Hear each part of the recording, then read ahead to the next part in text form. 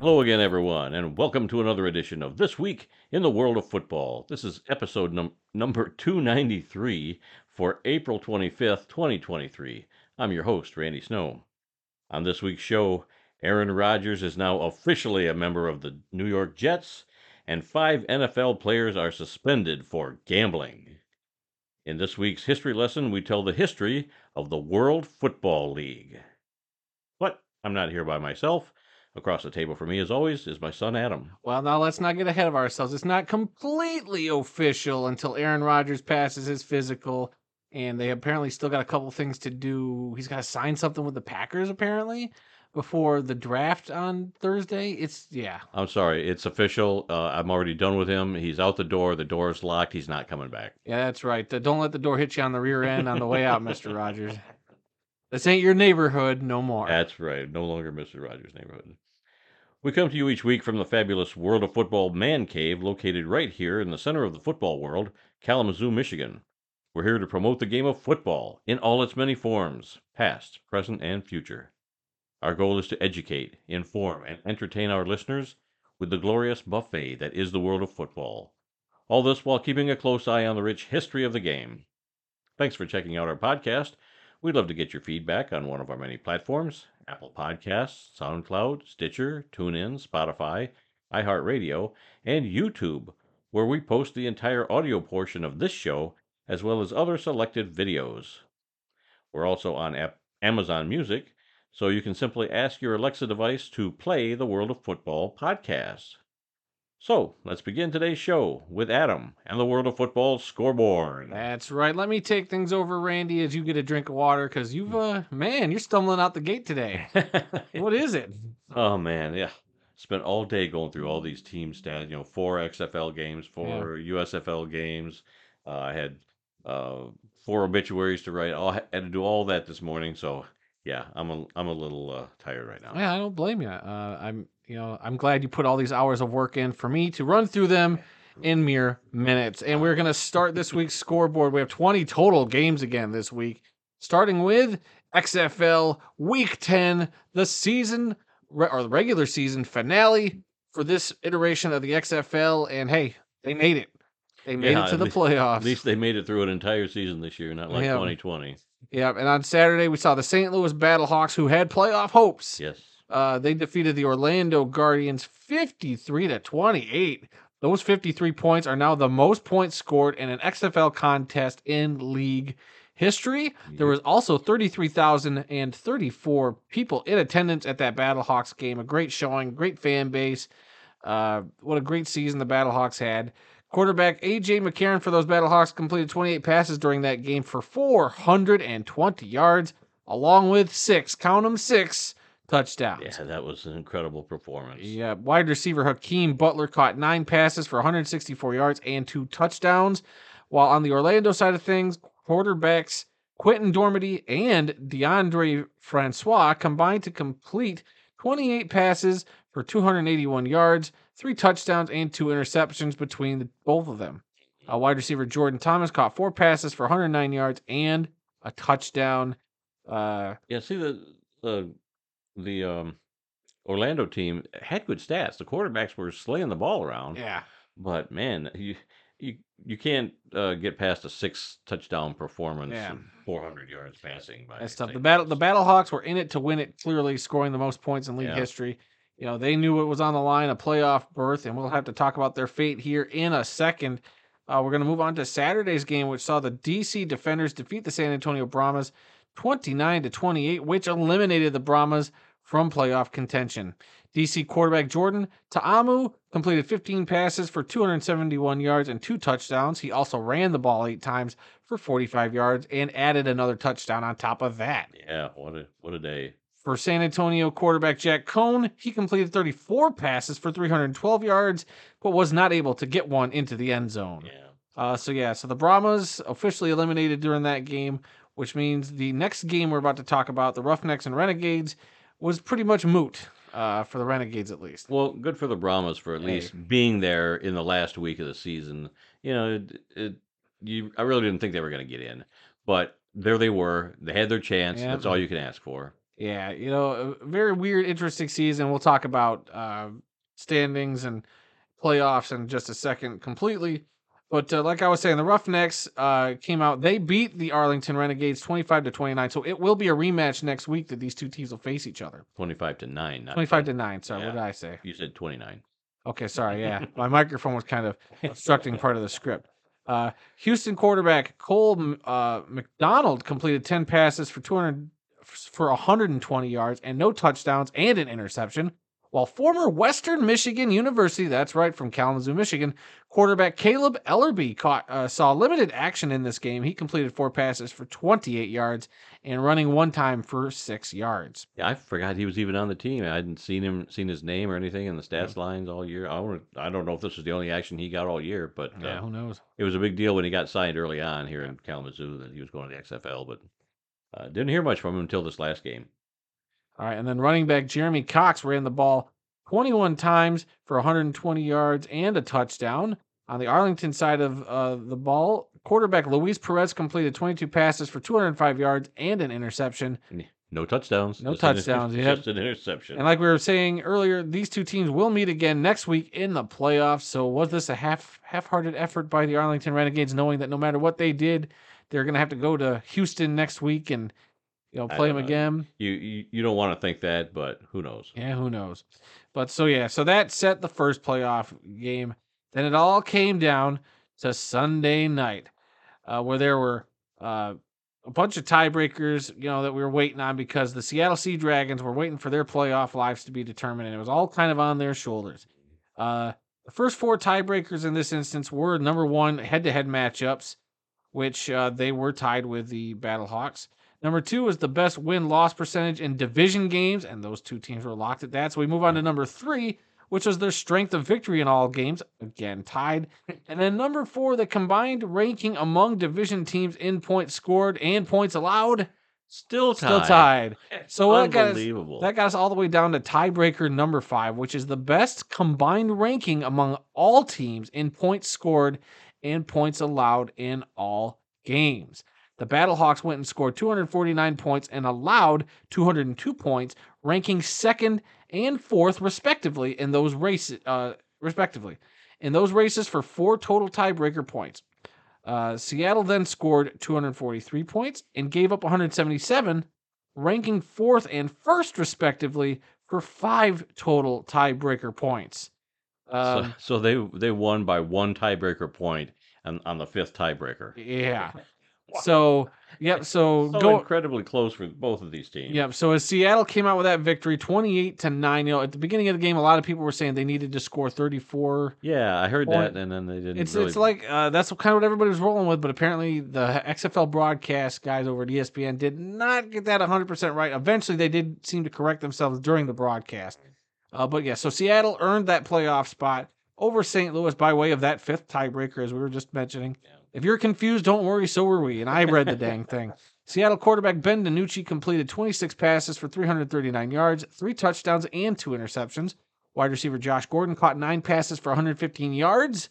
And then on Vegas' side of the ball, guess what? We have a quarterback written down this week, everybody. As quarterback Jalen McClendon completed just 6 of 21 passes for 201 yards and an interception.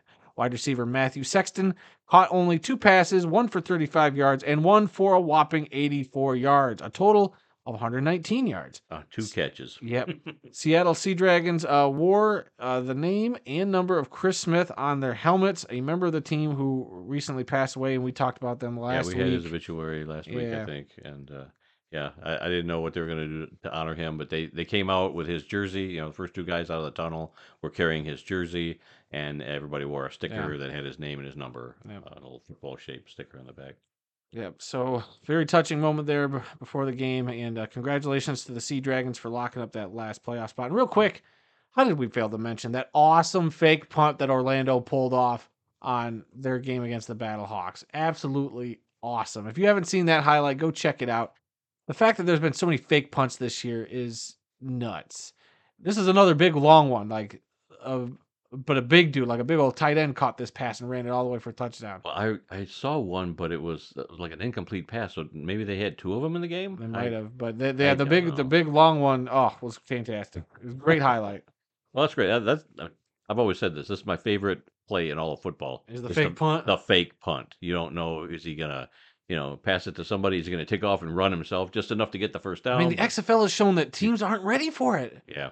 I mean, this one was almost well covered. The guy Mhm. kind of broke away from one tackle, and then it was just nothing but green pastures in front of him. But In certain situations, I don't mind, them going for a fake punt if they're, over the 50-yard line and if it's not that long, not that far to go, I have no problem with a fake punt. Give it a try. What the heck? yep. All right. So the final standings in this year's XFL regular season go as follows. In the North Division, the DC Defenders end up with that number 1 seed with a 9-1 record, followed by the Seattle Sea Dragons as the number 2 seed with a 7-3 record. In third place, end up your St. Louis Battlehawks, Randy, at 7-3, and in fourth place, my Vegas Vipers at 2-8. On the South Side division, the Houston Roughnecks get the first seed there with a 7-3 record, while the Arlington Renegades get a second place bid with a 4-6 record. The San Antonio Brahmas in third with a 3-7 record, and the Orlando Guardians with a 1-9 record. And before we preview these games real quick, I know I've said this on other broadcasts or other videos we've done, but I can't believe that a league like this that has only got 8 teams. I get it. The 2 divisions for regular season play makes a lot of sense, but when it comes to your playoffs, why aren't the 4 best teams in? Yeah. You have a 4-6 Yeah. Arlington Renegade team in the playoffs, while a 7-3 Battlehawks team that looked awesome, that literally just put up 53 points, should have made the playoffs. Yeah. You got 3 teams with 7-3 records, 2 in the North and 1 in the South. And, one of those 7-3 teams is not going on. It should have, like, I don't know. it bums me out because it should have been like, look, you get first place in your division at least, you get an automatic qualifying bid. right. That makes sense to me. But you have 3 teams that went 7-3, and only 2 of them are making the playoffs. One of them sitting at home, and a 4-6 team is getting to play in the technical playoff game. It bums me out. Especially because it's St. Louis. They had the most fans in attendance Yeah. all game long. I've got the stats here later Yeah. on, but yeah, so they're sitting at home. Could they have packed in more than 38,000 fans for a playoff game? Well, even I'm just saying in this scenario, they wouldn't even get a home playoff game. But it's just the fact that they're missing the playoff games in general. Because True. to me, True. if we were to go by a 1 through 4, it'd be the Defenders at 1, Houston at 2, the Sea Dragons at 3, Battlehawks at 4, because Right. of that tiebreaker that the Battlehawks and the Sea Dragons had. So that's how it should be. It just bums me out. Like, no offense to the Arlington team or the fan base there, but you're 4-6 in an 8-team league, and you still made the playoffs. Yes, I get it. Your league is divided into 2 divisions. Like I said, when you're that small of a league, why risk that kind of thing happening for your playoffs? Like in the NFL, at least there's 32 teams. Now they got 14 teams making the playoffs. So the likelihood of a sub 500 team getting in there is really slim. It only happens every few years now. It's not like an every year occurrence. So I don't know. I just feel bad for the Battlehawks, especially when they've been playing so well. I'd be saying the same thing if the Sea Dragons got left out. Right. It just bums me out that 2 of those teams that I feel like could give the top 2 teams runs for their money. Yeah. Didn't one of them didn't make the playoff. So well, maybe in a year or so they might look at that. I hope so. That's something I think the XFL should change for next season, and the USFL's got the same problem. So I'll say the same for both of those. Okay. All right. So real quick to recap, on Saturday you're going to have the South Championship game, which will see the Arlington Renegades travel to Houston to play the Roughnecks. And then on Sunday, you're going to get the North Championship game, which is going to see the Seattle Sea Dragons travel to DC to play the Defenders. And then, of course, the XFL Championship game will be played on May 13th in San Antonio between the winners of those 2 games. I can't believe the XFL season is almost done. A completed XFL season. Good for them. Yep. All right, we move on now to the USFL, where we have week 2 scores in that league. On Saturday, we had 2 games. In the first one, the New Orleans Breakers defeated the Houston Gamblers 38-31. New Orleans quarterback McLeod Bethel Thompson completed 23 passes for 251 yards and 2 touchdowns, while running back Wes Hills ran the ball 18 times for 110 yards and 3 touchdowns, while wide receiver Sage Surratt caught 11 passes for 121 yards and a touchdown. Like a pretty dominating performance in all 3 areas. I'd say so. And then for Houston, quarterback Kenji Bahar completed 18 passes for 266 yards and 3 touchdowns, While wide receiver Justin Hall caught 110 yards worth of catches. Who knows how many catches? Again, that's right. I missed that. Randy missed that one, and he admitted to it. I don't know how many catches he caught or passes he caught. Wow, yeah, but clearly you don't know because it's not in. But he had 110 yards and 2 touchdowns. Yes, that's a big thing. Good thing we're not playing fantasy USFL. Get off my case. And then also on Saturday, the Birmingham Stallions defeated the Memphis Showboats 42-2. Wow, you don't see that score very. Is that a scoreagami? In the USFL, I think everything's pretty much a scoreagami right now. Stallions quarterback Alex McGough. Magoo is what Magoo? Oh my God, yeah. That's even worse. That's what they were saying. Alex Magoo. Yeah. I can't say that with a straight face. Alex Magoo completed 20. Shut up. Completed 21 passes for 301 yards and 4 Magoogan touchdowns. Wide receiver Jay Sternberger caught 5 passes for 127 yards and a touchdown. For Memphis, quarterback Brady White completed 15 passes for 141 yards.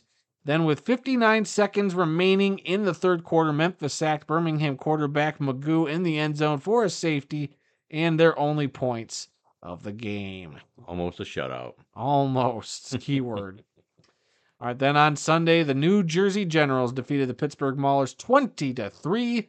New Jersey quarterbacks Dakota Prukup and DeAndre Johnson combined to complete 13 passes for 136 yards and a touchdown, and they still managed to win. 2 of them to get it in the win. Yeah. Oh man, Randy, I'd like to think that you and I could combine for more passing yards than that, but that's wishful thinking. I don't know. Yeah, you'd get sacked a lot.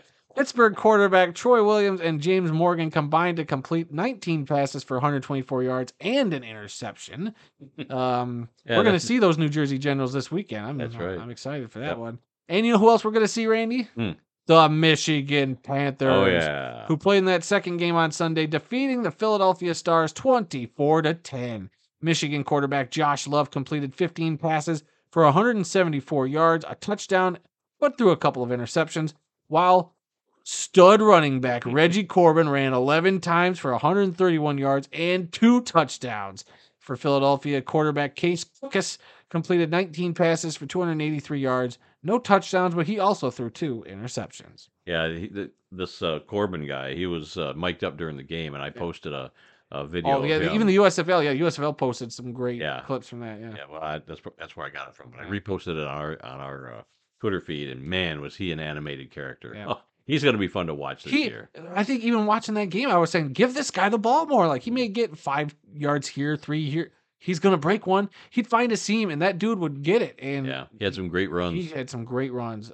He was in the running for Offensive Player of the Week, but that went to Magoo this week. Okay. All right. Any other thoughts about the USFL this week? No. Like you said, we're going to Ford Field this Sunday. Oh, yeah. Catch a couple of games. Our first ever football doubleheader of all the year. Probably outside of high school. I don't know how many high school games you've technically seen, because like there was a game at the Silverdome back in the day where your high school played in the championship. Right, they had 4 games in one day, but we just went and saw the one game. True. We didn't stay for all these games. But this will be our first ever football doubleheader in the person. Past, I've talked about a possible doubleheader because Western Michigan had a game, and then the same day Kalamazoo College, which is right across the street, had a game. So we could have done a doubleheader then, but we didn't.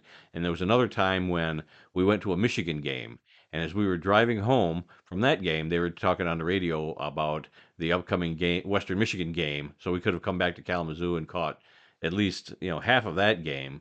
So there have been a few opportunities. We never took advantage of it. What does that say? That we're not as diehard as we pose, right? How many people? Lord. Here's your next poll question. How many people have ever been to 2 football games in one day at any level? High school, college, pro, whatever. Has anybody ever been to a football doubleheader? Now I'm not talking Pee-wee, because that's too easy. You might have a couple of Pee-wee games in a row. You might have one kid on one team, or he wants to stay and watch his buddy on another team. Pee-wee doesn't count. But high school, college, or pro, who's ever seen a doubleheader? Because when we bought these tickets, I didn't know we were getting both games that day. One game's at noon, the other's at 4.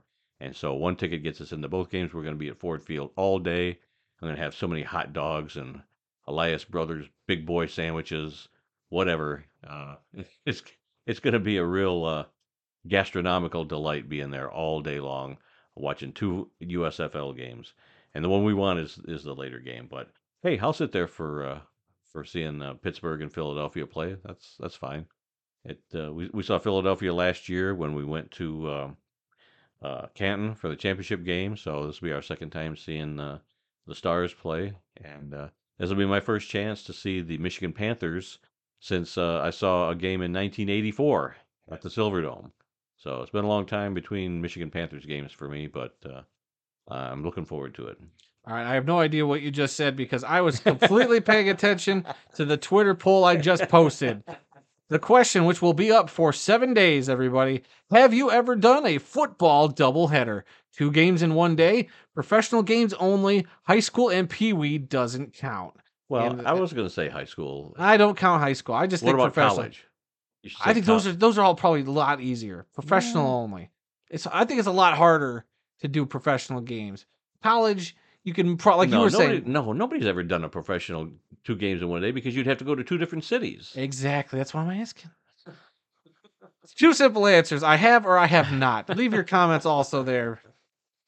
Well, it's like those race car drivers, the Indy guys, they do the Indy 500 and then they go do a Daytona race down in Florida, another, 500 or 400-mile race, 600, I don't know what it is.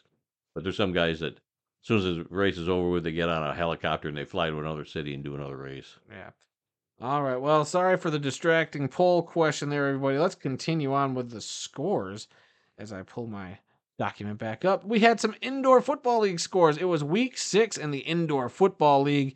Friday night saw the Sioux Falls Storm defeat the Green Bay Blizzard 55-47, a game we actually caught the tail end of. Yeah. Sioux Falls Storm, they had a great play where they kicked the ball off at the end of the game. It was kind of bouncing down the sideline, and Green Bay, instead of recovering it, Sioux Falls Storm guy ran right up, jumped like midair, grabbed the ball, and got possession back for the Storm, essentially leading to them claiming the victory there at the end of the game. All right, then Saturday saw the Tulsa Oilers defeat the Iowa Barnstormers 54-48 for the first win in Tulsa Oilers history. Congratulations to them. Congratulations. Good for you. All right, then the Quad City Steamwheelers defeated the Massachusetts Pirates 49-44. The Frisco Fighters shocked the Arizona Rattlers 52-42. The San Diego Strike Force shocked the Tucson Sugar Skulls 51-44. How about that one? Yeah. The Vegas Nighthawks defeated the Duke City Gladiators 50-26. And then on Sunday, the Bay Area Panthers took out the defending IFL champion Northern Arizona Wranglers 47-13. There's a lot of teams here that you expect to be really good were losing. Northern Arizona, Tucson's been pretty good. Arizona Rattlers are always good. Massachusetts. I just think Pirates the competition's up this year in the IFL. I'm just really surprised at some of these teams that you think are supposed to be at the top of their division or whatever. They all lost over the weekend, so it keeps things interesting. You're always saying you want chaos, and I think that's what the IFL is getting right now from some of their games. Shall I take over for the last 2 here? Sure, go for it. Okay. You can fix that poll question. Oh, I have to fix it now? Well, I'm saying college or pro. And Okay. Pro, probably not. But college, I think there are many opportunities for people to see a college football doubleheader. All right, let me rework this poll. Like then. I said, you've got Western Michigan, which is Division 1, FCS, and then you've got Kalamazoo College, which is a Division 3 school. So, I mean, there's plenty of opportunities to see a couple of college games, but not so much in the pros. All right, college and professional only. Yes, that sounds good. All right, continue. All right, let's see. We're going to week 8 in Champions Indoor Football. It saw the Omaha Beef improve to 6-0 with their win over the Billings Outlaws 45-12. The Sioux City Bandits defeated the Topeka Tropics 45-36, and this sent the Tropics to an 0-7 record. And finally, the Salina Liberty defeated the Southwest Kansas Storm 45-38. The Rapid City Marshals had a non-league game that they played, and I don't mention those. And then the Gillette Mustangs were on bye this week. So that's it for week 8 in the CIF. And finally, the National Arena League. It was week 3. On Saturday, it was the San Antonio Gunslingers improving to 3-0 as they defeated the Albany Empire 55-53 in a squeaker. And then on Sunday, it was the Jacksonville Sharks over the Fayetteville Mustangs 73-53. On bye this week in the NAL were the Orlando Predators, Carolina Cobras, and the West Texas Warbirds. And that is it for this week's World of Football scoreboard that featured 20 football games. That's right. And that poll is updated. Okay. 1 vote already in by yours truly. Oh. 100% have said, I have not done a doubleheader. All right, in NFL news, the Aaron Rodgers deal, sending him to the Jets, is finally done. Our national nightmare is finally over. Like you said in the opening, it's he hasn't actually signed the papers, but both teams have agreed, and I'm assuming Rodgers has agreed to this deal also. It's going to send him to the Jets. Yeah. So it's all done except the ink on the paper to get this done. The Jets, of course, get Rodgers in the trade. They get the number 15 pick this year and a 5th-round pick this year. Green Bay will get the number 13 pick, so I guess they just swapped the 15 and 13 picks. They also get a 2nd-round pick and a 6th-round pick this year. They also get a conditional 2024 2nd-round pick that could become a 1st-round pick if Rodgers plays 65% of his plays with the Jets. Who won this trade? I don't know. That's the question on everybody's mind. I was thinking that Green Bay was going to get a lot more than what they did. Yeah. Personally, I don't know what I was thinking. I don't know what I expected him to get or what he was supposedly worth. But when I saw this, I kind of thought, well, that's kind of it's not that big of a deal. It's a lot of draft picks, but it kind of when I first read all this, I did lean towards I think the Jets got the better end of this deal. I mean, you look at it, I think in the end, both teams made out sure pretty well. I think this was good for both. Just swapping a 13 for a 15 in this year's draft. Are you kidding me? Yeah, that's nothing. That's nothing. And you get the number 170th overall pick. Like, okay, whatever. You get an additional 5th-round pick, whatever. And you're losing a 2nd-round pick, which is fine, depending on how else they draft. I mean, maybe that's not that big a deal. A later round pick, 207. Again, who knows? But the conditional 2nd-round pick that I would say if Rodgers doesn't have an injury history, I would say he's going to bust that 65% of plays percentage wide open. So I think that 2nd-round pick is going to be a 1st-round pick. That's the only thing that makes me go, maybe down the line, yeah, because who knows? And especially if Aaron Rodgers does stay the full 2 years or whatever in New York, then I think it's worth it. If he doesn't, oh boy, you're screwed next year. But whatever he's got to do he's got to sign some contract with the Packers first to kind of get him out of some sort of cap situation that they have to get finalized. But yeah, I don't follow. I was watching a little bit of a press conference, or not a press conference, but the NFL Network guys talking about it. So there's something else they got to do to technically get this all done. And of course, he's got to do the physical, pass the physical. Then it's all water under the bridge. So by draft day, we aren't talking about Aaron Rodgers anymore. I just wonder, how is he going to be with the off-season workouts? Meeting his new receivers and new linemen and all that. Is he gonna be a team player, or is he gonna keep this attitude of I'm Aaron Rodgers and you're not? He'll probably stand him up for the whole offseason because they didn't finish out his wish list of wide receivers. Who knows? Yeah, it'll be interesting. Let's see. I mean, I think this automatically makes the Jets a playoff contender easily. I thought you were going to say a prime candidate for Hard Knocks. Oh, that too. They are. We've been saying that. Yeah. Aaron Rodgers or not, they were a prime candidate. If they didn't have Rodgers, I don't know if they might have gone with somebody else. But maybe not. I think the Jets are definitely going to be. Now they're definitely a Hard Knocks front runner. But I think you still got to call the Buffalo Bills, and shout out to all our Buffalo Bills fan friends that we met over the weekend. I think the Bills are still considered your favorite, but man, it's tempting to say the Jets might be the best team in the East, only because that Jets team wasn't too bad this year. They were a quarterback away from really winning some games, and they got it. They got some stud receivers. They got a defense that was playing pretty decently as well. This is a team that could make some noise next year if Aaron Rodgers is all in, and if he plays better than he did against Detroit. There, I got it in. I got it out of my system. Well, I'm actually looking forward to watching Hard Knocks now that assuming that the Jets are going to be in it, because I do like to watch a train wreck, and that's what I'm expecting.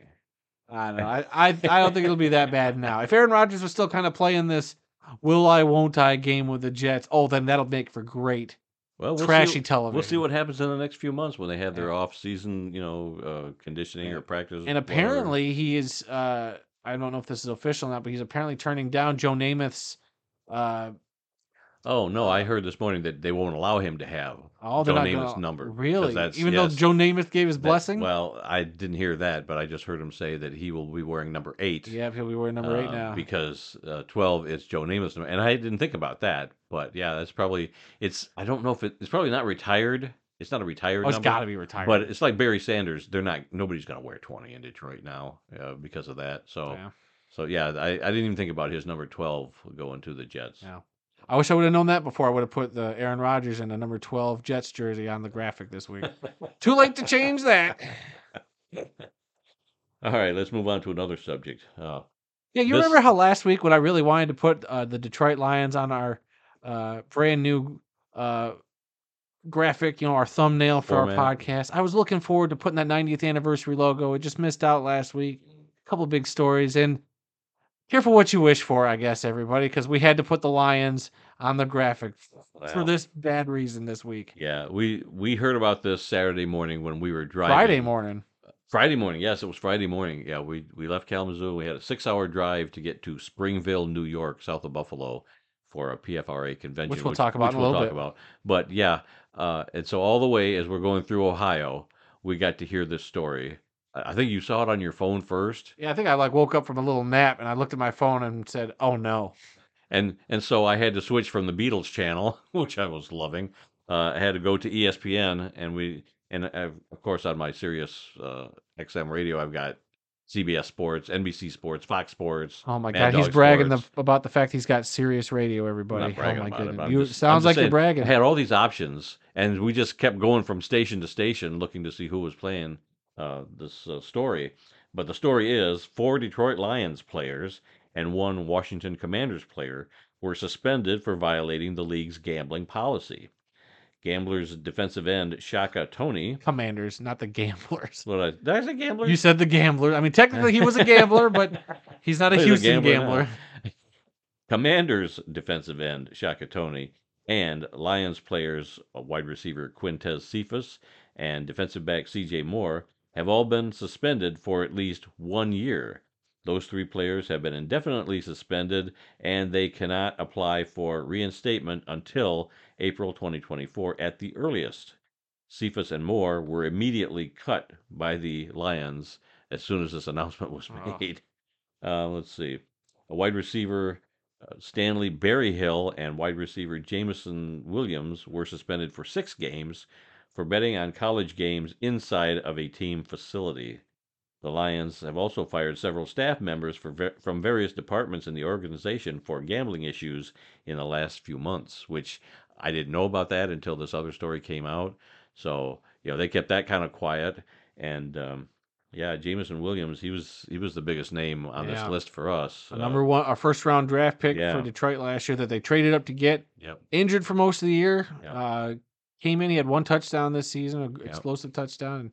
And a lot of high hopes on this kid coming in, and then to have this issue kind of, I won't call it a setback, but it was very disappointing to hear. Yeah, and weren't you saying that DJ Moore just signed a new contract? I believe the Lions had just re-signed DJ Moore, or CJ Moore, sorry. CJ Moore. Yeah, I could have swore they had just re-signed him, and but yeah. To be honest, so Quintez Cephas was a wide receiver that we had high hopes for. Mm-hmm. He looked good and looked like he was gotten better. Then he got hurt. He was decent. Then he got hurt, and then he kind of had become more of a not practice squad guy, but more of a special teamer, which was kind of weird. So losing him, no offense to Quintez, it's just I don't consider that a big loss. CJ Moore, he's also a special teamer, but he also got to see some stuff on defense, so he might be the biggest loss from that. This Berryhill guy, never heard of him.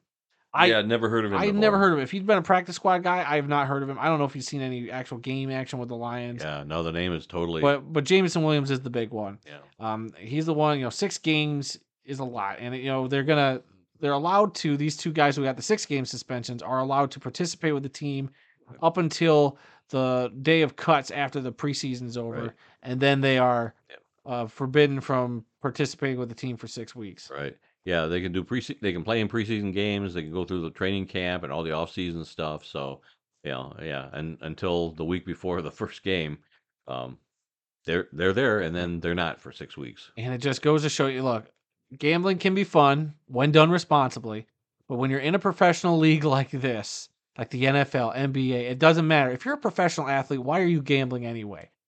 Like I get it. It can be fun. Maybe you're like, it sounds like what happened in Detroit, and I'm just speculating here, was it was clearly a bunch of dudes just standing around, just saying like, oh, maybe we should put a bet down on this game or blah blah blah. Like it was probably harmless, unintentional fun, and it bit you in the butt because the NFL Well, can't have yeah, you.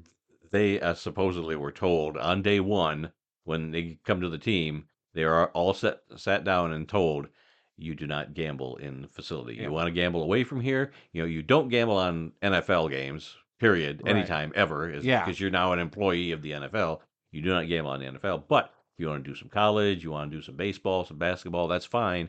Just don't do it in a team facility. yeah. And So that's pretty simple, but these guys must have been sleeping during the must have lecture been. on And that. for some of these, and the staffers, I'm sure it was probably like those interns or those younger kids. And I could be wrong. Maybe there's some other people involved in this. They didn't give that information out. Right. But it was probably, those staffers that come in like, oh, cool, I got a fun internship with the Detroit Lions. Yep. I'm a mid 20 something year old just trying to, make a name in this organization. It's kind of cool. I work for a sports team. And that's probably the kind of people that got caught doing this. The players, though, they don't have an excuse. Yeah. It's inexcusable. Going in. Well, doesn't it send a lot of mixed signals that DraftKings and all these other sports betting, MGM Sports, whatever, they're all throwing money at the NFL. They all have advertisements. Right. They're all sponsoring this and that. So, they all want you to download the So app. easy to do. They're encouraging you to bet and all this. And these kids got caught up in it. Yeah. It doesn't seem right that, for years, gambling on the NFL was, on NFL games was really looked down upon by the league. Now all of a sudden, hey, we're going to get a cut of this. We're going to make millions and billions. Okay, we're fine with it now. So this is the other half of that coin. It's coming back to hit you in the butt that your players can't stay away from it because they're addicted to it. Yeah. That's why there's a warning about I gambling. like we weren't there in the facility with them, and I like know. a lot of these guys are younger kid. Jameson Williams is only 20, 20 something, very Yeah. young 20s. Just came out of college. Like I get it. He wants to have fun. He was hurt for most of the season. And some of these guys, they're probably doing these bets while they're like not sitting on the sideline, maybe, but like, well, they're hurt. They can't be practicing with their team. What's there to do? Oh, you play on your cell phone. But when you're in a professional business like this, I get it. You should not bet on your league. I get that. I do think it's a little ridiculous that they can't even bet on other leagues. If they can prove, I'll give you that. If they can prove that they were only betting on college games, and apparently they can, like with the verification system that some of Yeah. these sports apps have. Like I was showing you, I was opening my FanDuel app. Not that I do a whole lot of betting. Every once in a while, I'll look at a line and just be like, well, what would happen if I bet $10 on this game? And I just back out. But you have to get authorized. Like it verifies your location. Yeah. You have to give it a code every time you sign in just to verify, that location and that you're logging in. And for these guys, and they were talking on some of the sports channels about they have to give your social security number. I can't remember giving any app my social security number. But they also said you had to like scan your driver's license and put that in there. So Maybe they had your you had driver's to have. license. I'm not sure. I might have had to, but this is while I signed up for that. Yeah. But yeah, so they know your location, where you're betting, and it's weird, but I get it for these NFL players. But it should be a red flag. Like as soon as an employee of the NFL signs up for one of these apps, like it should be a red flag, like up the chain of command immediately. Right. But yeah, they just got to be smarter. I mean, it's such a dumb thing to hear. I think the suspension or the 6-game suspension is still a little steep. If you can prove or have enough information that they weren't betting on NFL games, 6 games is a bit much. I get that they don't want players doing it, and that they don't want it to be a bad habit, and they don't want it to in any way tarnish the reputation of the league Sure. and the integrity of the game. I get it. We don't want that. That's why they made an example of Calvin Ridley last year for betting on games. Yep. I get it. I think a year, I won't say it's too harsh, but I get it. Yeah, well, they want to nip it in the I bud get while it. You and they should. before it goes too Any far. any optics of your league being colluded like that is not good. That that might be the one thing that could take down the NFL in an instant. Oh yeah, Is the yeah. all of a sudden just everybody's just trading secrets behind the everything's rigged. Well, it makes sense that they would track you on these apps, these betting apps, because some states don't allow Yeah. sports betting. So I mean, even though you're from Michigan, where sports betting is legal, if you go to a state that where it isn't legal, you can't place a bet in that state on your phone, even though you're not Right. a citizen, you're from Michigan, whatever. So yeah, so uh, you think Big Brother is watching you all the time? The Big Brother is really watching these sports betting apps, Yeah. tracking where you are, who you are, exactly where you're at, How where you're much at on the money is map. changing hands? Yep, Yeah. everything that you bet, every game that you bet, it's all tracked. So Big Brother is watching you there. It's bad enough that yeah, anytime you're on your cell phone, somebody's watching what you're Yeah. doing. But It always feels like somebody's watching me. yeah, yeah, just mention something and see if an ad doesn't show up on your phone in 15 Oh, minutes. something did come up. You and I were talking about something, and I saw an ad for it. It was Taco Bell breakfast. Oh. I literally got a Taco Bell breakfast ad. We were talking about it on the way home. Yeah. Should we stop at Taco Bell for breakfast? Yeah.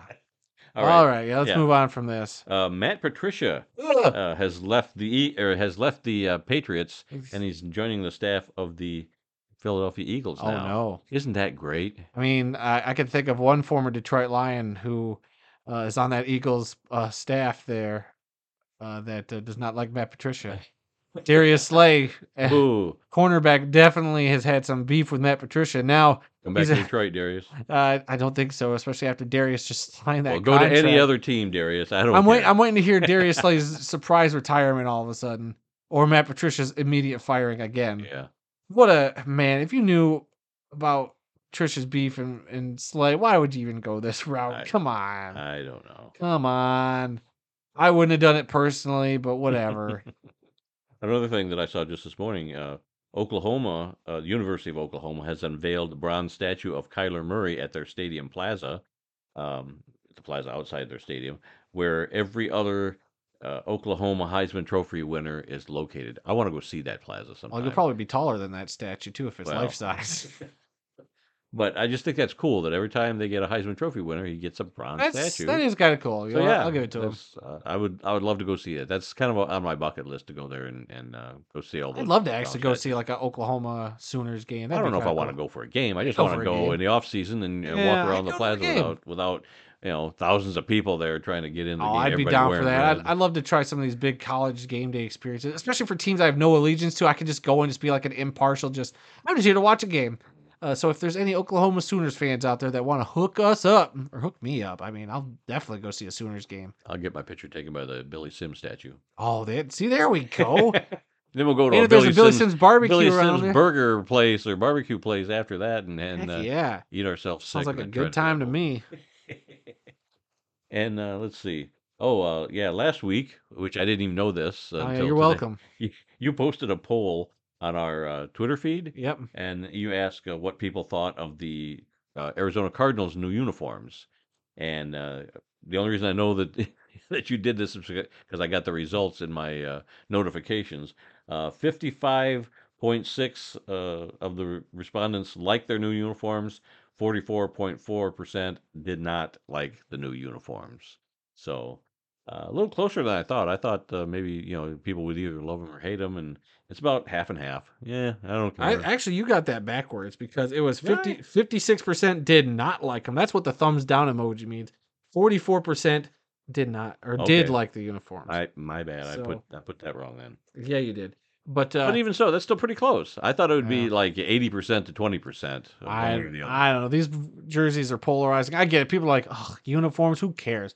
Look, I'm a stickler for the gorgeousness of uniforms, and I love when a team's got a good look. And I think the Cardinals, uh, some of the aspects of those new jerseys, I like.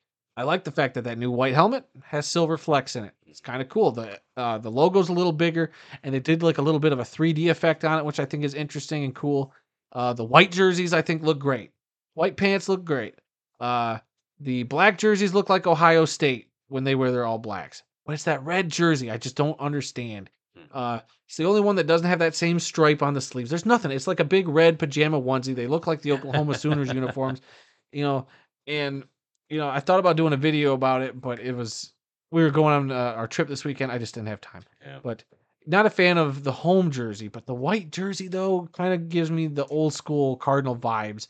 I wish they would have leaned more into some old school Arizona / St. Louis Cardinal vibes, Chicago Cardinal vibes. I would have loved that, but hey, it's whatever. Nike's ruining NFL uniforms. Absolutely. I can agree with that. All right, and a little bit of CFL news. The 109th Grey Cup game and the Grey Cup Festival from last year in 2022 generated $67.8 million in economic activity throughout Canada.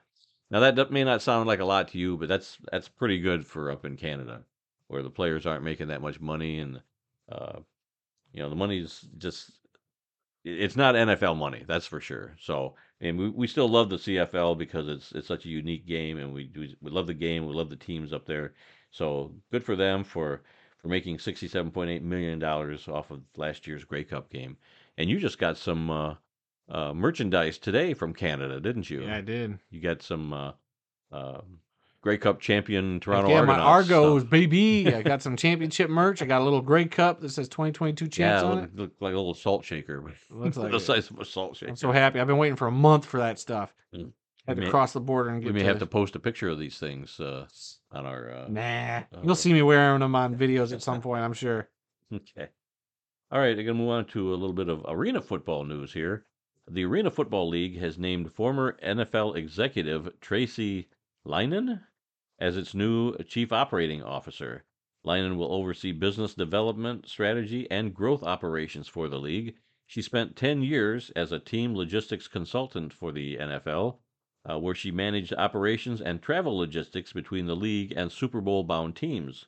She also worked on the NFL draft and helped with the NFL alumni relations during the Super Bowl in 2022. So this lady's got a great resume, and she's coming to the Arena Football League, and I hope she's going to do a great job there of getting this league off the ground. Yep. Especially when you're talking about growth operations. That's right where they're at right now. Exactly. Trying to build the league. And, they mentioned this on the AFL Rewind podcast. This was kind of talked about first there. Mm-hmm. Then there was an official press release about it a few days ago. So, for your Arena Football news, like we said in our video we just put out, talk about the Arena Football League. Follow Tim Capper on Twitter. Follow the commissioner of the Arena Football League, Lee Hutton III on Twitter. Great follows. And then listen to that AFL Rewind podcast whenever he posts stuff. The commissioner has been very candid, and it's been great. Hear this type of information. It's getting me more and more excited every day with the AFL. Yeah, and I'm, you and I think are like a lot of AFL fans that are hanging on every little crumb, every that comes single out. morsel. We want more. We want more information. Give us team names. Give us cities, even if you don't have a name. Give us uniforms. Yet. Give us the new ball. Yeah. Give us the new nets. We want to know everything. Yes. About the new Arena Football League. All right. In National Arena League news, a warrant was issued last week in Florida for the arrest of National Arena League owner of the Albany Empire, Antonio Brown, for back child support.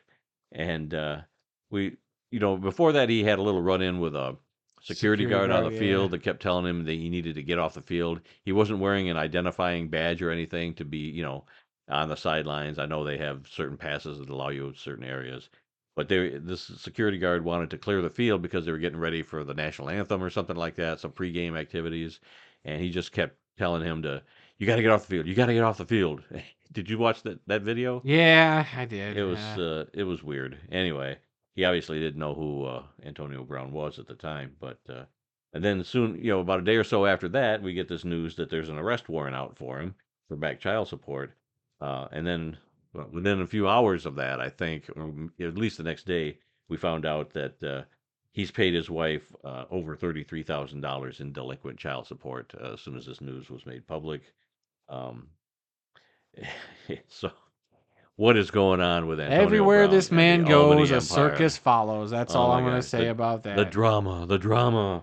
I don't know what to do. And man, when we did our first AFL video, Albany was a location we thought for sure the Arena League would go back to. But as long as Antonio Brown is now involved, I think the AFL is staying as far away from Well, that mess as I'm not going to possible. say that either. I'm going to say it. We're all thinking it. It's fine. And if they are thinking it, don't. Yeah. Well, here's a little thing that I ran across. This is about the XFL and the and the USFL and their first week where they were actually competing for TV viewers. During the first week of action, the new USFL averaged 784,000 viewers across Fox Sports, FS1, and NBC. That was down 50% from last year's inaugural weekend, which averaged 1.7 million viewers. According to 1.57. what did I say? You just said 1.7. Oh, 1.57 million viewers, according to Sports Media Watch. But the debut of the USFL's second season comfortably topped Week 9 of the XFL, which averaged 592,000 viewers across ABC, ESPN, and ESPN2. One bright spot for the XFL was ABC's telecast of the Houston Roughnecks versus the Vegas Vipers. That game drew 878,000 viewers. Both leagues were up against the most watched opening weekend of the NBA playoffs in 12 years. So much sports going on right now, and everybody's betting on it. Let's see, the NBA playoffs. Well, I can think of some Detroit Lions players that are no longer Yeah. betting on it. The NBA playoff slate averaged 4.15 million viewers across ABC, ESPN, and TNT. So, decent numbers. Could have been better, but that's what you get when you're up against the NBA playoffs. Yeah. And here's the information that I mentioned earlier: the Battlehawks total attendance for their 5 games was 175,215 fans. Which is an average of 35,104 fans per game. I think the first game they had 38,000, over 38,000. And then the next 2 were over 35,000, and the last 2 games were over 33,000. So they kind of went down as the season went along. But tell me another team that had 33,000 at any of their XFL games this year. There aren't any. None. 0. So good for the Battlehawks and good for the XFL. Decent season. I don't know what their total attendance numbers have been. They probably won't. Well, I don't know if they'll talk regular season numbers or if they'll just wait till the end of the championship game or whatever. I don't know. All right. College news. Would you read that one? I got to take a drink. All right, fine. Oh, fine. College football news, everybody. They instituted some new clock rules in Division 1 of college football. That's the FCS and FBS for those of you out there, as well as Division 2. One of the rules is that the running the clock after a first down, like the NFL, except for the last 2 minutes of each half. So pretty much what we've been used to in the NFL. As soon as you get a first down, the clock will continue to run until under the 2 minutes. I don't like this. College football's got that unique thing about them where they can, get a first down, and then luckily they can save some time as they're getting the chains. I think they're trying to shorten the games up. I get that, but man, I just that's one thing about the unique college game that I like a lot actually. They are also banning the use of consecutive timeouts by a team. We've seen that happen so much. Especially coming down to the end of the game, team using multiple timeouts, like in field goal situations or to ice a kicker. I'm glad they're getting rid of that at least. Yep. And then the third bullet point here, carrying over a foul to the second or fourth quarter rather than playing an untimed down. Now that's an interesting I like one. that. Yeah. I like that. That makes sense. You don't need an extra play at the end of a quarter. Just roll it over into the next quarter and just keep going. Right. You okay over there? I'm good. All right, and just so you know, we are at 53 minutes on the clock today. Gosh. We've had a long show, and we got so much more to cover. I know. And one of the things we did, we've been talking about how we went to Western New York for a Pro Football Researchers Association gathering. I'm officially official, everybody. Yes. I went to my first meeting as a member. Yep. And what did you think of it? It was good. I messaged the gentleman who organized everything, Jeffrey Miller, and I thought it was a great event. He always does a great job. He fantastic job organizing this event. met a lot of people who I've been familiar with only in terms of I follow their podcasts because you've been either on them or you've already known them through the Pro Football Researchers Association.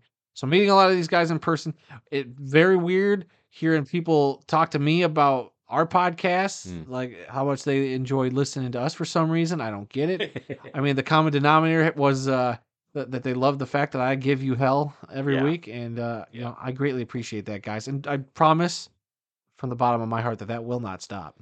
Oh, jeez. Okay, so we left last Friday, Uh-huh. and we drove to Cleveland. Like I said, we got to listen to all. Well, we took a break in Cleveland to get some. I got some ribs. There's a place we like to go to, Quaker Steak and Lube there in Cleveland. It's kind of like our go-to destination. Yep, when it's we're out about in that area. halfway. Yeah, so got me some lovely ribs. Oh, so good. Yep. So good. And I like stopping there because they have my all-time favorite car hanging on the wall. Oh yeah. So don't worry, everybody. You'll see there is a video coming because on top of doing that, we saw the grave of Isaac Seneca. We hit up a brewery. We did a lot of Glenn Pop Warner stuff. Man, this is Glenn Pop Warner heavy. Yeah. So that'll be our next video is a Have Grave Will Travel. So you're going to get a little bit of the PFRA meeting in there. But mainly it'll be about focusing on the graves of Isaac Seneca and the grave of Pop Warner, which just so happened to be in Springville, New York, which is our destination for this trip. Yep. And then we came home on Sunday and we stopped at the same Quaker Steak and Lube and had lunch again. And yeah, that may not be in the video, but no, that won't. But it was a great weekend. It was great meeting a lot of these guys from the PFRA. Even a couple guys, I saw during the presentation all Saturday. Didn't even talk to one of them till the end of the night. It's like, why have I not talked to this dude till the end of the night? Just it was a great fun gathering. A lot of great guest speakers there. Yep. Good time was had by all. A good time was had by all. If you are a football junkie like us, we recommend joining the Pro Football Researchers Association. Oh yeah, it's a good group of guys, a good little organization that they know how to have a good time. And trust me, because I sat there and listened to so much nerdy football talk while at a bar that I was just like, dang, these losers need to get a life. Well, we were two more losers that were right there with the rest of them. But so. Nobody is ever allowed to call comic book nerds or people out doing talk about movies or whatever, because guess what? Football nerds are just as nerdy as the rest of them. There is such a thing as a football nerd, and we know where they're at. When at one point when there's an argument happening and Jeff Miller just shouts at the top of his lungs, "The man was an All-American, for God's sake." That was the highlight of my night. When you're in the middle of a brewery and somebody just shouts that out loud, you know that you're having peak, and I mean peak, football discussion in quotes. It was fun. Man, it was a good time. I can't wait till next year again. I've never seen Randy party so hard. He had at least 3 unsweetened iced teas. That's everybody. Right. Oh man, I was pounding those things back all night long. God, you're a loser. All right, let's move on here. Today's birthdays, April 25th. Guard and center Randy Cross turned 69 today. He played his college football at UCLA and was selected in the second round of the 1976 NFL Draft by the San Francisco 49ers. He played 13 NFL seasons, all with the 49ers, from 1976 to 1988. He won 3 Super Bowls with the 49ers, and he was inducted into the College Football Hall of Fame in 2010. Since then, he's gone on to be a sports broadcaster for CBS Sports and NBC Sports in both pro and college football. Somebody that had a similar career was defensive back Darren Woodson, who turns 54 years old today. He played his college football at Arizona State and was selected in the second round of the 1992 NFL Draft by the Dallas Cowboys. He played 12 NFL seasons, all with the Dallas Cowboys from 1992 to 2003, and he also won 3 Super Bowls. So happy birthday to Darren Woodson and Randy Cross today. We do have 4 obituaries today. This is where we take a moment to honor those who have made the world of football a better place. Our first obituary is that of Dave the Intimidator Wilcox. A linebacker in the NFL for 11 seasons, he has passed away at the age of 80. Wilcox played college football at Oregon and at Boise State. He was selected in the third round of the 1964 NFL Draft by the San Francisco 49ers. He was also selected in the 6th round of the 1964 American Football League draft by the Houston Oilers. He signed with the 49ers and played his entire career with the team from 1964 to 1974. Wilcox was inducted into the Pro Football Hall of Fame in 2000. All right, our next obituary is that of Nate Dorsey, a defensive end in the NFL and the World Football League, has passed away at the age of 72. Dorsey played college football at Mississippi Valley State and was selected in the 7th round of the 1973 NFL Draft by the Pittsburgh Steelers. However, he ended up signing with the New England Patriots, where he played in 1973. In 1974, he played for the Birmingham Americans of the World Football League and won the World Bowl title. He ended his playing career with the World Football League San Antonio Wings in 1975. Our next obituary is Don McElhenney, a halfback in the NFL for 6 seasons. He has died at the age of 88. McElhenney played college football at SMU and was selected in the 3rd round of the 1956 NFL Draft by the Detroit Lions. He played the 1956 season in Detroit and was then traded to the Green Bay Packers in a multiplayer swap that brought quarterback Tobin Rote to Detroit. McElhenney played for the Packers from 1957 to 1959. He was then selected by the Dallas Cowboys in the 1960 expansion draft. He scored the first rushing touchdown in Cowboys history during their inaugural season. He was waived by the Cowboys during the 1961 season and was claimed off of waivers by the San Francisco 49ers. He finished the 1961 season with the 49ers and then retired. All right, our final obituary this week is that of Bob Berry, a quarterback in the NFL for 12 seasons, has passed away at the age of 81.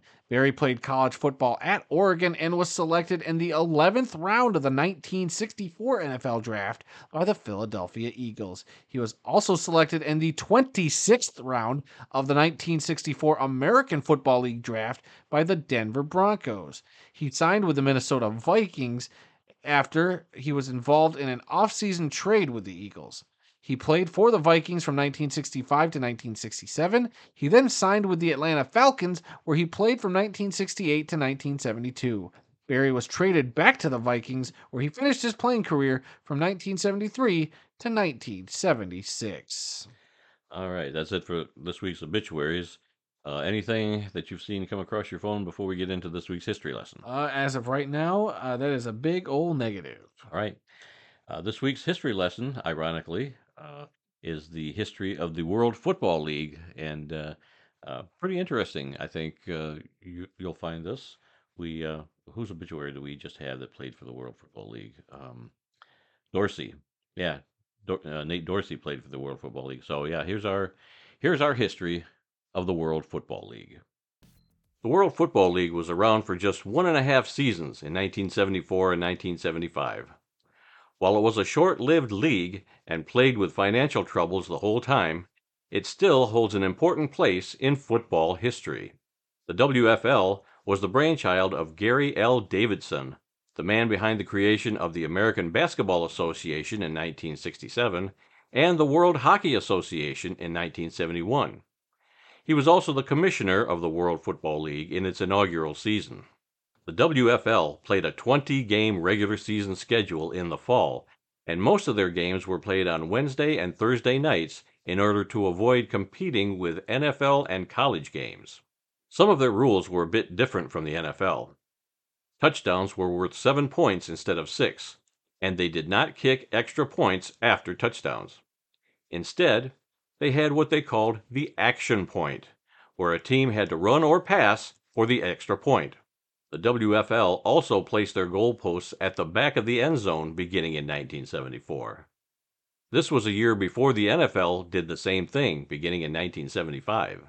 The league fielded 12 teams in 1974: the Florida Blazers, New York Stars, Philadelphia Bell, Jacksonville Sharks, Memphis Southmen, Birmingham Americans, Detroit Wheels, Chicago Fire, Southern California Sun, Portland Storm, Houston Texans, and a team simply known as the Hawaiians.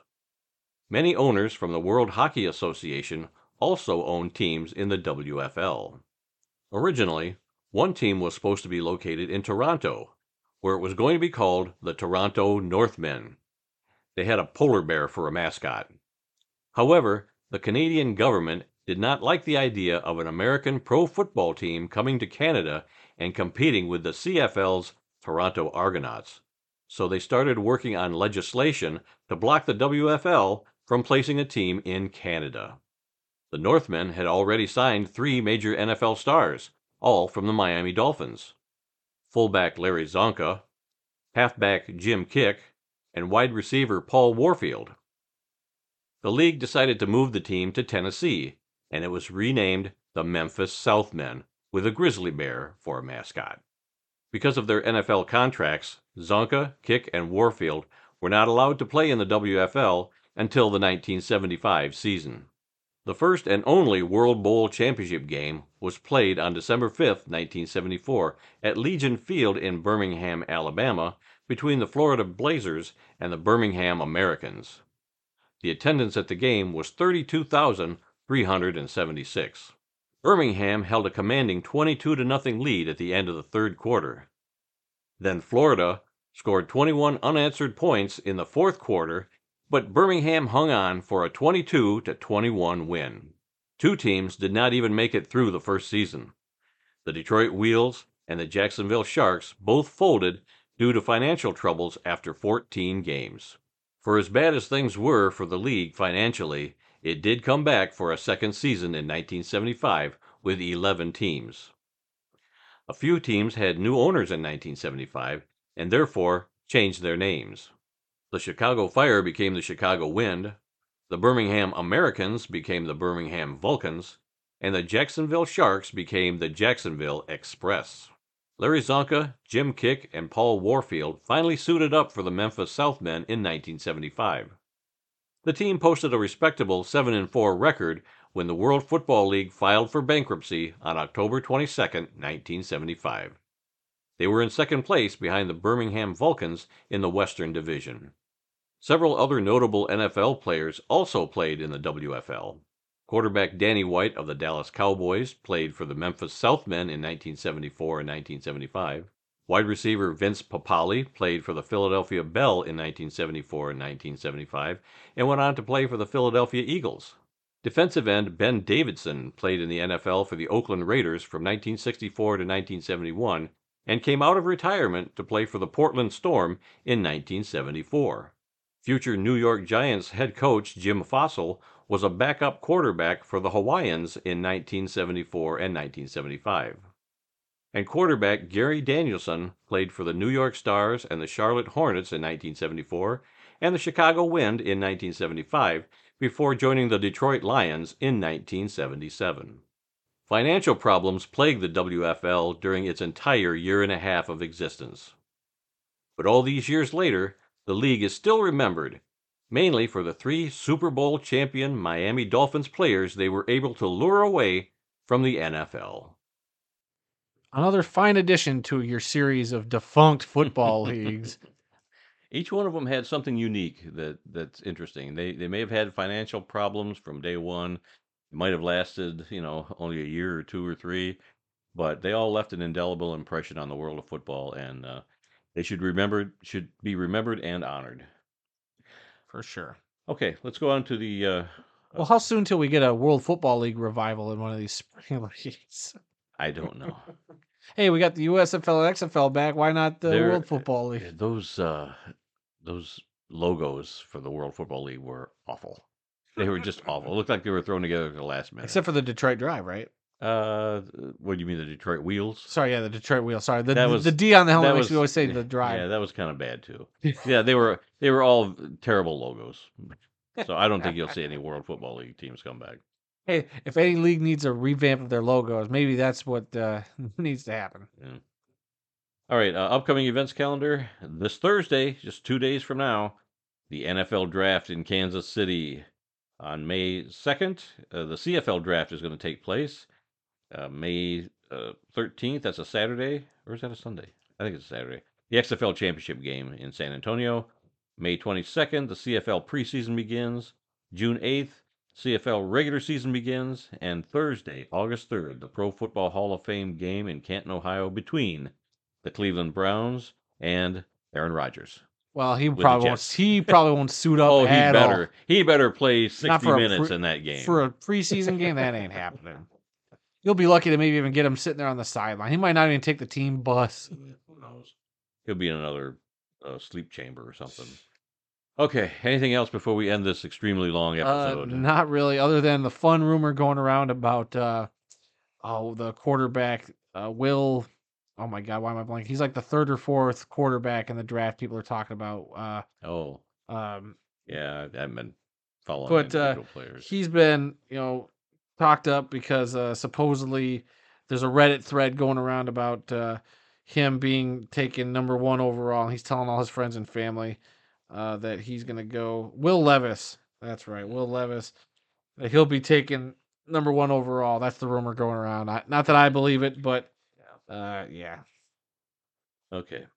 But apparently that has made the betting odds skyrocket. Okay. Yeah. It's all about betting. We saw where that will land you. All right, that's all the time we've got for this week. If you learned something during this podcast about the incredible amount of diversity that exists in the world of football, then we've done our job. Visit our website at theworldoffootball.com for news, links, upcoming events, original articles, videos, and more. Our email address is info@theworldoffootball.com. Go ahead over to our Facebook page and give us a like. Come on, you know you want to do it. That's facebook.com/TWOF Kalamazoo. You can also follow our Twitter account, please and thank you. The address is at TWOF Kalamazoo. Don't forget, we just put that poll up. Have you ever attended a football doubleheader that wasn't Kiwi or high school? So please go over there and vote. You got 7 days. New episodes of this podcast are posted on Tuesdays and are available on SoundCloud, Apple Podcasts, Stitcher, TuneIn, Spotify, iHeartRadio, and the whole broadcast that you just listened to right now is also available on YouTube. Maybe that's where you're listening to it. I don't know. I'm not even listening to you like Big Brother listens to these football players gambling on apps. You can also search YouTube for The World of Football Kalamazoo. Follow our channel there. We put up a lot of other content. Or use the handle youtube.com/@theworldoffootball.com. Be on the lookout for our Have Grave Will travel video this week. This is gonna be a fun one. I'm looking forward to putting that together. Randy's just gotta tighten up his script and narrate using his dulcet tones, which was getting a lot of compliments, might I add, from the Pro Football Researchers Association conference. Yeah, this podcast I don't think would be as popular if I sounded like Steve Urkel. And definitely wouldn't be as popular if I didn't give you a bunch of crap all the time. We are also on Amazon Music, so simply ask your Alexa device to play that one podcast where Adam makes fun of his dad, and you will hear it. Or you could also ask her to just play the World of Football podcast, same thing. Feel free to subscribe, rate, review, give us a like, leave us a comment. Let us know what you think across any of these platforms, because guess what? We try to interact with as many people as we can. Mainly YouTube is where I help interact with people. You were really on top of the Facebook and Twitter game and posting a lot of unique articles and stuff like that. So, hey, we are your resource for a lot of football stuff, everybody. Yeah, and here's something that we're kind of throwing around. We're coming up on episode 300 here pretty soon. Oh, yes. And I'm seriously thinking about moving our history lesson out of our podcast and just putting it on YouTube and making a video of it. Yes. And that way we can go back to a lot of ones that we've done. We've done 300 history lessons. We can go back to some of the old ones and make videos for those history lessons. Script's already done, but I think it'd be nice for people to see some of the teams that we talked about, some of the players that we talked about in the past. See Randy's gorgeous face for 300 more videos. Well, whatever. But yeah, I think it might be time to move the history lessons, which we'll still do every week, but move it to YouTube instead of doing it both, putting it in both places. Right. That's something we're kind of discussing. Is there something else that you think we could maybe replace that with in our show? I mean, we still kind of want to keep the 3 aspects of past, present, and future in the podcast. We love to make sure that everybody's still familiar with history. Maybe we take a different angle on some new history stuff. Who knows? That's something we've been discussing. Yeah, we'll still, when something happens, we'll always refer back to something that happened, in the AFL or the World League that was similar to this situation, whatever. We'll still, talk about that. But the actual history lessons, I think we just may move them out of the actual audio podcast and just strictly go to video podcasts or video episodes on YouTube. Somewhere out there, people are rioting after hearing that part of the podcast. Cars are getting lit on fire and couches burned and flipped over. Oh, Randy, that'd be absolute chaos. Hey, be kind out there to everybody, all right? All right, feel free to subscribe, rate, review, give us a like, leave us a comment, let us know what you think, and please come be a part of the football conversation. Let me finish out my paragraph. Okay. And remember, folks, some people may love football more than we do, if you could even imagine that. But nobody, and I mean nobody, loves more football than the two of us do. I don't know. There was a lot of people at Researchers Association conference. No, we still love more than they do. Wow, you heard him, folks. I ain't going to argue with him. Until next time, when we'll try and do a better job, I'm Randy Snow. And I'm exhausted. This is a long one this week. It is. We'll see you all next week.